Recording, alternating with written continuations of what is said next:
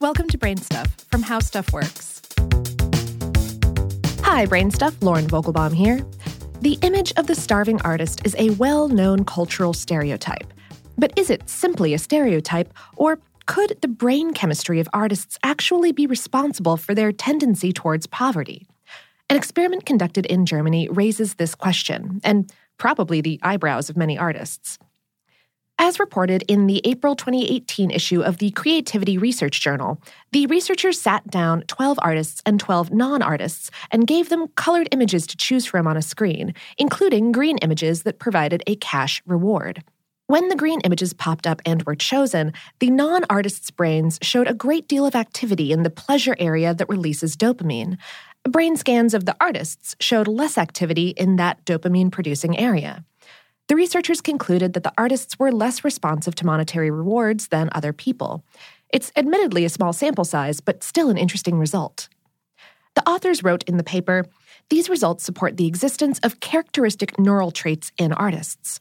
But do these neural traits mean that all but the most successful artists, in fact, have low earning potential?"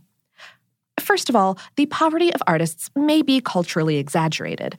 As a group, artists in the United States have higher incomes than the average American worker, according to census figures analyzed by the National Endowment for the Arts in 2013. The median income for craft and fine art artists in 2017 was a little over $49,000 per year, or about $24 per hour, a livable wage by most standards.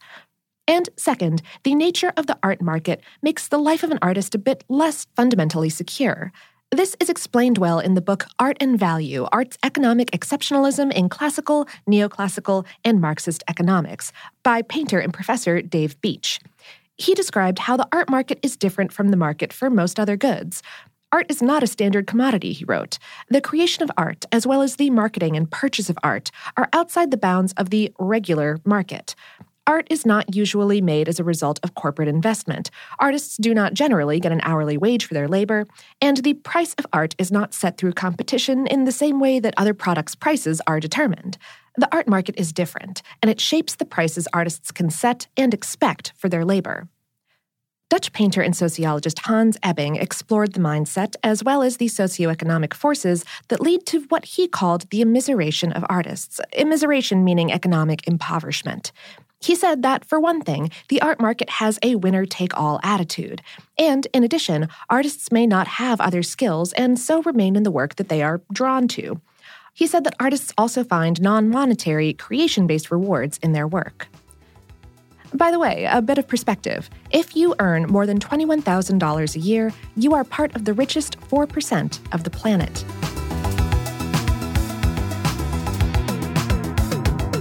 Today's episode was written by Stell Simonton and produced by Tyler Klang.